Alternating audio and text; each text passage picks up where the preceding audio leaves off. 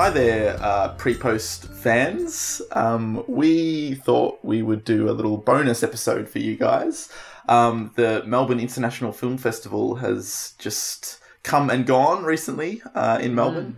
I didn't get a chance to attend, seeing as I'm over in London at the moment, but John did get to see a few films, so we thought we'd just come on and run through some of the highlights of what John saw at the festival, just to give you guys a bit of a taste of some of the more interesting things we've been seeing lately. Yeah, that's right. And I think it's probably good to say, like, a few of these movies aren't out yet. Some are, some aren't, depending on where you live. But most of them these days, the good thing about streaming sites is you'll be able to find them somewhere. So, you know, it's worth listening. And if I'm just telling you to listen, basically. Just don't turn off the podcast. Don't turn it off, because I know sometimes these sorts of film festival specials or podcasts can be like, well, I'm never going to actually see this, so what's the point? But I think most of the stuff I've seen anyway will be out in some form. So I'm going to go through the order that I saw them, Matt. Yep, that sounds good. So the first movie I saw was The Overnight. Yes. And I think this I've actually seen this. Yes, that's right. You have seen this. And I think this is one that our listeners would really appreciate, I feel like. This is from, not the Duplass brothers, but it's from their wheelhouse of people they work with. So this is directed by Patrick Bryce, who is I think this is his second feature, and his first was the found footage horror movie called Creep, which was a bit of a stinker, I thought. Yeah, neither of us were fans of Creep. We're contrary to popular opinion on that one, I think. That's right. So anyway, The Overnight is a comedy, a darkish comedy, I'd say, about it's an American film. Yeah, so I guess it's about two couples that have kind of only just met, and they get invited around to one of the couple's houses for just an evening of dinner and drinks, because their kids are friends. And the night sort of takes a bit of a turn, I guess. Like things get a little weird the more alcohol is consumed and people loosen up a little bit. That's right. I don't know how much sort of we want to spoil of the film, I suppose. Yeah, I think it's good not to say too much more. And that's like an interesting premise anyway, you know? It's like these two couples get together, a lot of alcohol is consumed, and there's this undercurrent of weirdness about one of the couples anyway. And then a bunch of stuff happens that is humorous and interesting. It kind of pushes boundaries that a lot of these kind of rom-com films don't sort of cross, but it does it in a really earnest and fun way. So certain characters that could have come off as very weird and creepy are utterly charming and lovable in a lot of ways, which I think is quite a feat. Yeah, absolutely. I think the movie sets up Jason Schwartzman's character as being a bit unhinged, and for a while you're not sure whether the movie's going to take a really sinister turn, and it hints at that at times, but it never fully goes down there, and it kind of balances all the characters out really evenly, which is a nice surprise. I mean, we both really, really enjoyed this movie, so this would be a high recommendation. One of the best movies I saw at MIFF, definitely. Yeah, it's certainly one of the best sort of romantic comedies, I guess. I guess romantic's maybe not the right word, but... Yeah, like sex comedy? Yeah. But I mean, we just recently did our Trainwreck episode, and I much prefer this film. I'd recommend The Overnight. Absolutely. Yeah. Much higher than I would Trainwreck. And I enjoyed Trainwreck, but this is a lot more interesting. Yeah, I would agree. And hilarious. You know, I was just going to say, on the comedy front, it is really, really funny as well. Yeah. Film number 2 on your journey, John. What did you see next? I know I'm going to mispronounce this, and it's quite a famous title, but Khalil Gibran's The Prophet. Right. So this is an animated feature that is kind of like a not an anthology, but there's little segments in it, and each segment is directed by a different animation director, and it's done in a different style of animation. So visually, this is really good and really interesting. If you're into animation, you might recognize some of the directors behind it. Are there some big names in there? Well, the biggest or most obvious that I know of is the kind of the story that's around it, that encloses it, that it keeps coming back to in between all the segments. It's directed by Roger Allers, who directed The Lion King for Disney. Oh, right. So wow, quite a big hit there with The Lion King. You did pretty well with that one, yeah. Yeah, I think so. So it's okay. It's Kahil Gibram. I don't know how to pronounce his name. I'm sorry for anyone listening that does know how. He was like this quite well-known poet, and a lot of his stuff was quite. It's like good. I don't want to say life lessons because that makes it sound cheesy, but life parables, and you can really draw things from a lot of his work, and so. It just, by the very nature of the work, the movie is quite preachy. Like, it's literally this guy voiced by Liam Neeson that is traveling to the ocean to catch a boat, and along the way he stops through towns and like gives these little stories to everyone, and each story is like a different animated segment. Right. And there's some interesting visuals and stuff, but it's just a bit long-winded and a bit... after a while, it just becomes a little tedious, I suppose. Yeah, right.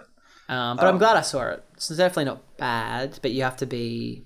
One of those movies you really have to be in the mood for, you know? I mean, I haven't seen this, if you couldn't tell, but I imagine these sort of anthology films are often a bit of a mixed bag. Like, they can be fun, but it's often hard to really pull it off because the quality of the shorts are often super varied. Exactly. I assume it was a similar case for The Prophet. It was, yeah. Both in terms of the poetry they picked and how interesting that was, and also the animation style. I mean, some of it was incredible to look at, and then others were like, it's like they held a competition to get someone in for this part. Right. Like, a very, very basic. But, definitely worth checking out if that sounds interesting to you. Cool. So moving on, folks. The next movie I saw. Next, I headed over to the 1630s in New England to see probably my favorite film of the festival, and quite possibly my favorite film of the year so far. Wowzers. Called The Witch. This has been getting a lot of buzz. It's directed by Robert Eggers, his first feature. And it is really impressive. This movie was just the kind of movie I love. I was so happy I saw this, and I highly recommend it to anyone listening. I think it is getting more of a normal release later in the year at some point, in Australia anyway. I'm not sure about international. It's just so well made. It follows this family, as I said, in the 1630s, sort of like early colonial America. Not super colonial, they've been there for a while, I guess, but whatever. And they get ostracized from their community for being too hardcore religious, and the father and mother are really obsessed with sin and staying away from sin, and so they move out just to the edge of these woods, these really spooky woods, and set up a little house there with their 3 daughters and their baby son, and one day the baby son goes missing just out of nowhere, and there sounds sinister. A sinister presence in the woods that takes the baby. That's not a spoiler. You find that out straight away, and then what happens is no that's kind of the setup, and then the family slowly unravels and starts to blame each other, and there's all this really interesting thematic stuff about they're so obsessed with evil and sin. Did they bring this upon themselves, or is it just bad luck? And there's all this kind of religious stuff going on. So it's really, really meaty in terms of the themes, but but just on a pure visceral level, there's a dread to the movie that reminded me of things like The Exorcist, where it just feels like there's a grossness to the film, you know, like the film itself has this evil presence, and you see there's I don't want to say too much, but there are sequences with a witch. I'll say that. I don't think that's a great surprise. That are just, I've never seen stuff like it, and it's so, for the most part, really subtle and just horrific stuff. It doesn't shy away, and not in a like gory, over the top way. Just like, I don't know. It's like there's an evil threshold that you can take, and this just keeps pushing it. You know what I mean? It's like, it's not so much gore. It's just like the stuff, the vibe, the stuff that, yeah, the vibe. It's hard to put into words. It's just really, really effectively made on every level. It invokes Kubrick quite a lot, I think, in its composition and its the sound design with the music. It's just I can't praise it. That's high praise, John. I don't want to, get anyone disappointed when they finally see it. Yeah, I know. So. My expectations have suddenly gone through the roof. So, no, that sounds awesome. That sounds like it'd be right in my wheelhouse as well. Yeah, and I think maybe we could do a full episode. I'd love to do a full episode on it when it comes out. Yeah, that sounds good. Maybe we can pencil that in a little later in the year. Yeah, that sounds good. Do you think it's like often, particularly in a film festival setting, it's easy to sort of get swept up in the vibe of things, and certain films? I mean, it's happened to me where, especially when you're being immersed in a lot of arty sort of stuff, and then you sit down and you see something that's solid, but it seems. It seems bigger than it actually is. Do you think that there's a danger that you might be, because given the context that you saw it in, it might have seemed more impressive than perhaps someone that's coming at it from a different normal film viewing angle? Yeah, I can see that a little bit. I mean, it's a slow burn for the middle section of the film. And there's really interesting thematic stuff going on there, but the scares take a bit of a backseat at that point. And so I can imagine seeing it outside of that mindset that some people might be bored in that middle area. Right. And there is some stuff that happens in the third act where it gets a bit crazy that I'm not sure if it's too much or not. Obviously I won't say any more, but that's why I'd really like to do a full episode on it, I think. Interesting. That sounds good. Very cool. Okay, next we've got the animated feature called Song of the Sea. Another one that I've seen, yes. Yeah. So why don't you talk about why don't I talk about this? I really like this film. I liked it a lot.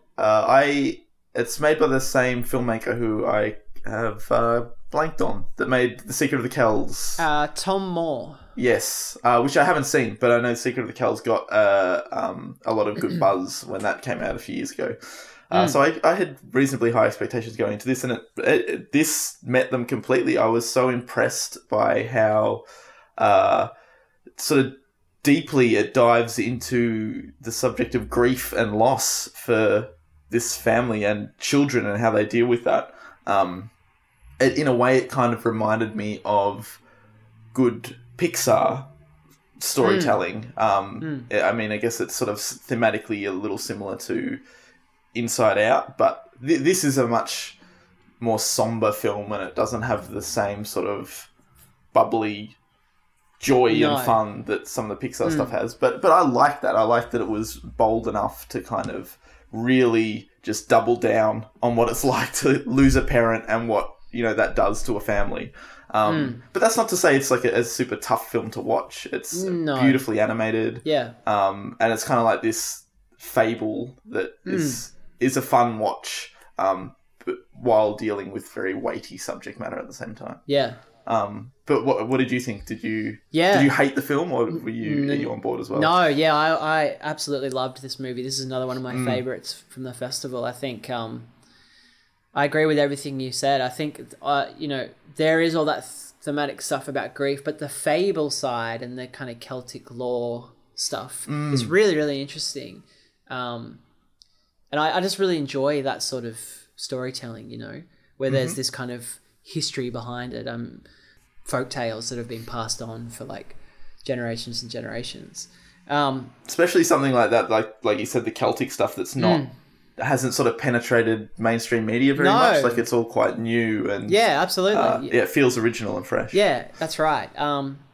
Yeah, I totally agree. The other I guess reference point I'd bring up is it reminded me quite a bit of Spirited Away, and actually, you know, there's a strong kind of Ghibli feel to it in all the right ways, I think. Yeah, and it's just one of the best looking movies I've seen this year. Like the art, again, it's a style that you don't see very often, and we haven't even said that this is hand drawn 2D animation. Yes, which is so nice to see on the big screen, since none of the major Hollywood studios do it anymore. And the design itself, aside from the fact that it's hand drawn, is just beautiful. The backgrounds are really stylized, as are the characters, and it's fantastic. You could pause at any moment in this movie and like take a screenshot and hang it up on your wall. It just looks great. Yeah. Yep. Yeah, definitely. So after Song of the Sea, what did you tackle next? What was next on your list? Next up, we've got the documentary The Nightmare. See, I want to see this. This is on my list of things to check out this year. Yeah, I was very excited to see this. Directed by Rodney Asher, his second documentary, and his first one being Room 237, which is sort of an examination of all the crazy crackpot theories about Stanley Kubrick's The Shining, which I thought was really a really interesting documentary, and the way it was made was really cool. So I was really excited for The Nightmare for that purpose, and also because The Nightmare is about sleep paralysis, which is this just such a fucking freaky concept. Horrific concept of... Yeah, I'm sure a lot of people listening have probably experienced or know someone who has, that you wake up in the middle of the night and you're conscious and your eyes are open, but your body's still asleep, sort of. And so you can't... And you're paralyzed, you can't move. And this is often accompanied by visions of dark figures standing in the room watching you. And that's a very universal thing that happens. And I mean, just saying that, you kind of get chills, right? It's gross. Such a scary thing. So creepy. And the movie really just focuses on retelling the worst of those stories. You know, they find people that are really bad sufferers of this, that get it frequently, and it affects them in their daily life. They don't want to go to sleep because of these... Well, the way they describe them is like these demonic beings that visit them at night. So it really scared me. It really scared me. That kind of shit freaks me out. And I haven't experienced sleep paralysis, but my wife Sophie has, and she's had a couple of weird things happen, and it's just it's something I really don't want to happen to me. But you know, the movie's been a bit 50-50 in terms of reception, because it kind of leans very heavily on a supernatural explanation, which... Oh, interesting. You know, there is a scientific explanation which is very solid, I think, but the people in the movie are so affected by what happens to them that they can't accept that. And so they start to theorize about what could actually be happening to them in more of a pseudoscience, supernatural way. So do you feel like the actual filmmaking sides with that? Yeah, it theory? Does. It does. Yeah, Right. It's not a balanced documentary at all. And so...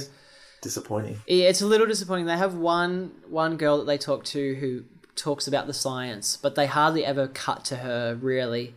They focus a lot more on these people that have other religious or supernatural explanations, which are really interesting to hear, but it doesn't balance it out very much. That almost, to me, I mean, I haven't seen the film, so I can't judge, but it seems like that is almost a cynical...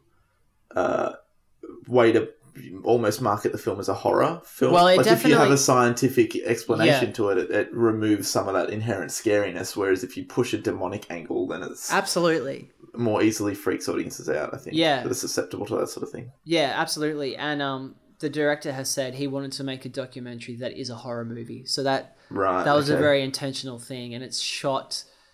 the reenactments are shot like horror movies, like quite filmic. But but at the same time, very. It's hard because they really worked for me. I found the reenactments quite frightening, but a lot of people. We went with some friends, and they were like, they looked so hokey because you can tell it's like a guy in a suit and they're on a set. Yeah, right. But there's something about it that worked for me. It was a stylistic choice, I think, to make them feel very like a 90s reenactment almost. It's hard to describe, right. but you can at one point it even shows you the set they're on and like pans around. All right. So it's, it's not perfect, but I just find this guy, Rodney Asher, like his subject matter is so interesting now, 2 films in a row that I'm really excited. I hope he keeps pushing these weird little documentaries. So I would recommend people see this, but I can't guarantee that you'll like it or even be scared by it. I think it really depends on how open you are to being scared, supernatural stuff, or if you know or have experienced sleep paralysis. Yeah, I mean, I find the concept super fascinating, but more from a scientific aspect, and because I feel like I might be annoyed by this film hearing your explanation of it now. Yeah, I think you might be too, Matt. But yeah, see, I really want you to I still want to see it. I'd love to hear what you think. Yeah, and the thing about it is though, like, that gets me and keeps me awake at night, is that even the scientific explanation, which I firmly believe in, like, the experience is real to you in that moment, and I just don't want that. It still would be a horrific thing to go through, even if you know retrospectively it wasn't anything demonic. Yeah, it's still not a fucking pleasant thing to wake up to, I guess. Yeah, I don't want to wake up with some being like standing over the bed. That's just terrifies me. Okay, next up, and thanks for everyone that's still listening. All sounds so apologetic. Well, I hope people have seen a few of these to keep them interested. But I still think it's interesting, especially for certain films that you perhaps aren't going to see. Then you almost don't. This is your entry point into it. Do you know what I mean? Like, I'm not going to see it, but I can at least listen to these guys talk about it because I'm never going to get the chance myself. At least that's kind of true for me, because I don't like listening to stuff until I've seen it. But if I know I'm not going to see it, then I was like, listen to it. Yeah, that's a good point. Thanks, Matt. So next up, we've got the film Dope, which is a bit of an indie darling at the moment. It's getting good reviews. Yeah, good buzz about that one. Good buzz, exactly. I was pretty disappointed by this movie, actually. Interesting. Probably because I had heard that this was getting like praised a bit at other film festivals and things like that. I had relatively high expectations. And knowing that it's sort of about these geeks that get caught up in some nasty drug business. I don't want to say too much because there are. I actually didn't even know that's what it was about. Okay, well there you go. Right. And it, mixed in with that, they've tried to put a bit of a coming of age thing in there as well, and there's some racial stuff as the main characters are African American. But. That all sounds pretty good so far. The ingredients are all there, and look, it's not a bad movie. I just think it's a bit clunky, and it's a bit the pacing's all over the place, and it doesn't know what sort of movie it wants to be. I mean, at some points it's like a wacky drug sex comedy, and then at other times there's quite serious racial stuff addressed literally to camera, where the movie like totally halts and sort of has something to say, which I'm not against, but it just isn't handled in a very efficient or smooth way. It's just it's like you can see the pieces. I don't know, if I think if you're into indie movies and it follows that sort of all the cliches, for lack of a better word, of an indie movie with like quirky side characters and all that sort of thing. So I it's not terrible. I'd still recommend, if that sounds interesting, if the synopsis sounds interesting to you, and you specifically, Matt, I think you'd enjoy it, but you wouldn't love it. Okay. Yeah, I'll lower my expectations. Yeah, I think that might help actually. It just doesn't. yeah, I don't know. It's a bit confused, I think. Interesting. So, like, to play devil's advocate a little bit, at least a confused film that's trying new things can be more interesting than something that, is just rehashing cliches. That's very, very true. And I guess I should disclaimer that over all of these because, you're lucky to get to go to a film festival and see movies that are original, really. Yeah. It just doesn't happen that much in the mainstream cinemas anymore. So thank you for bringing that up, Matt, and making me sound like an idiot. So the last one we've got here is a movie very similar in its buzz to Dope, and that's Me and Earl and the Dying Girl. Yeah, another indie darling that everyone seems to be championing. It won a few Sundance Awards or something, I think. Yes, it did. A lot of positive buzz for That's it. right. It's another teenage quirky drama comedy. This time we're following this guy in high school called Greg, who's very detached and sarcastic, and he's sort of forced to become friends with a girl who has cancer. And they form an unlikely bond, and you just see their relationship grow over the course of the movie. This I like this more than Dope, but I also felt like this was a little bit of a mess. I think this was almost too formulaic in terms of indie movies for me. Yeah, interesting. It had quirky side character. The parents are quirky. The dad stays at home and eats weird exotic food all the time. They make the main character Greg and his friend make Swedes of classic art house movies, and you see 50 of them, and after a couple of them the joke kind of gets old, but it's they've got a point to prove about how many art house movies references they can shove in. And so that stuff just gets a bit overpowering over time for me. I think it's a good movie, but it's just not great. And some people are saying it's great, and I disagree.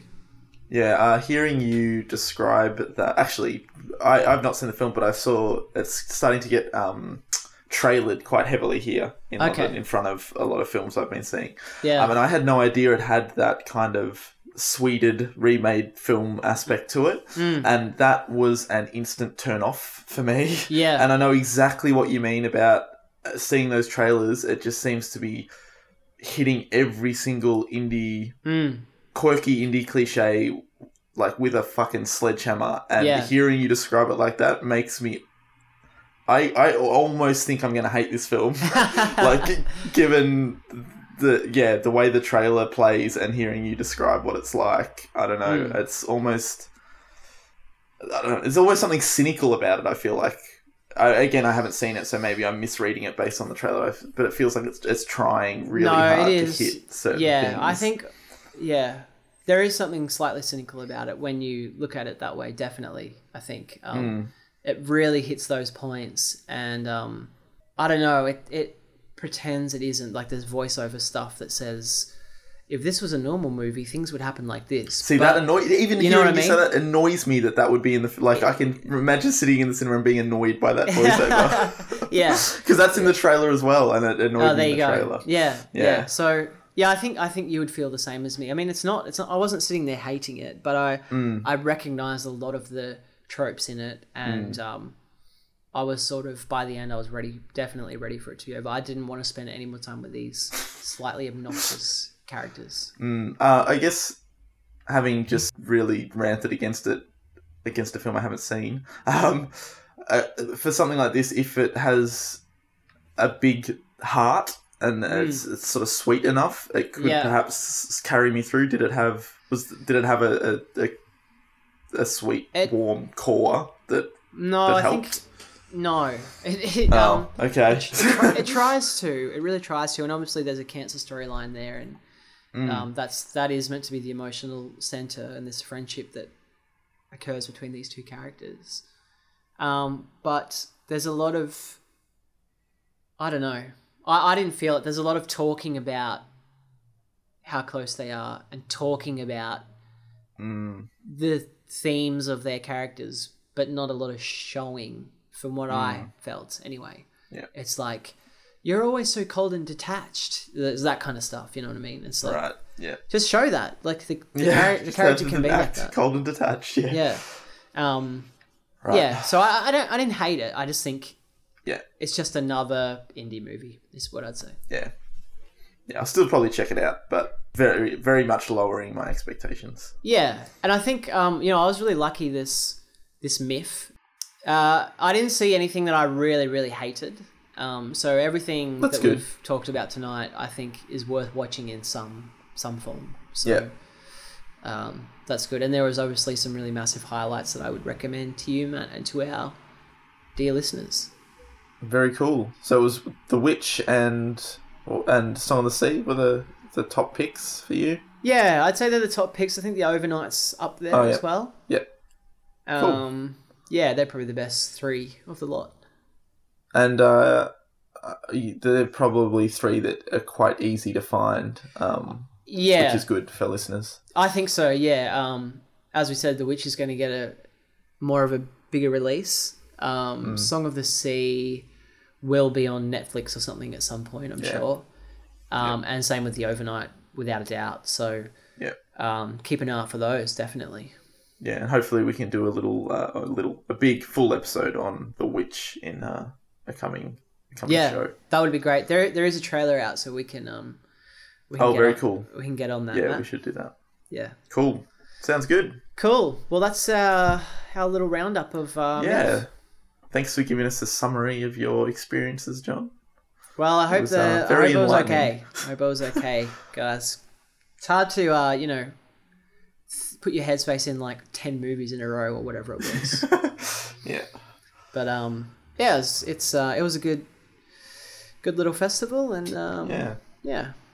Makes me jealous that I wasn't there to attend. Yeah, so you're the MIFF maybe we can fiend. do a recap when I go to the London Film Festival in October, November. Absolutely. Yeah, I think that's a great idea. Cool.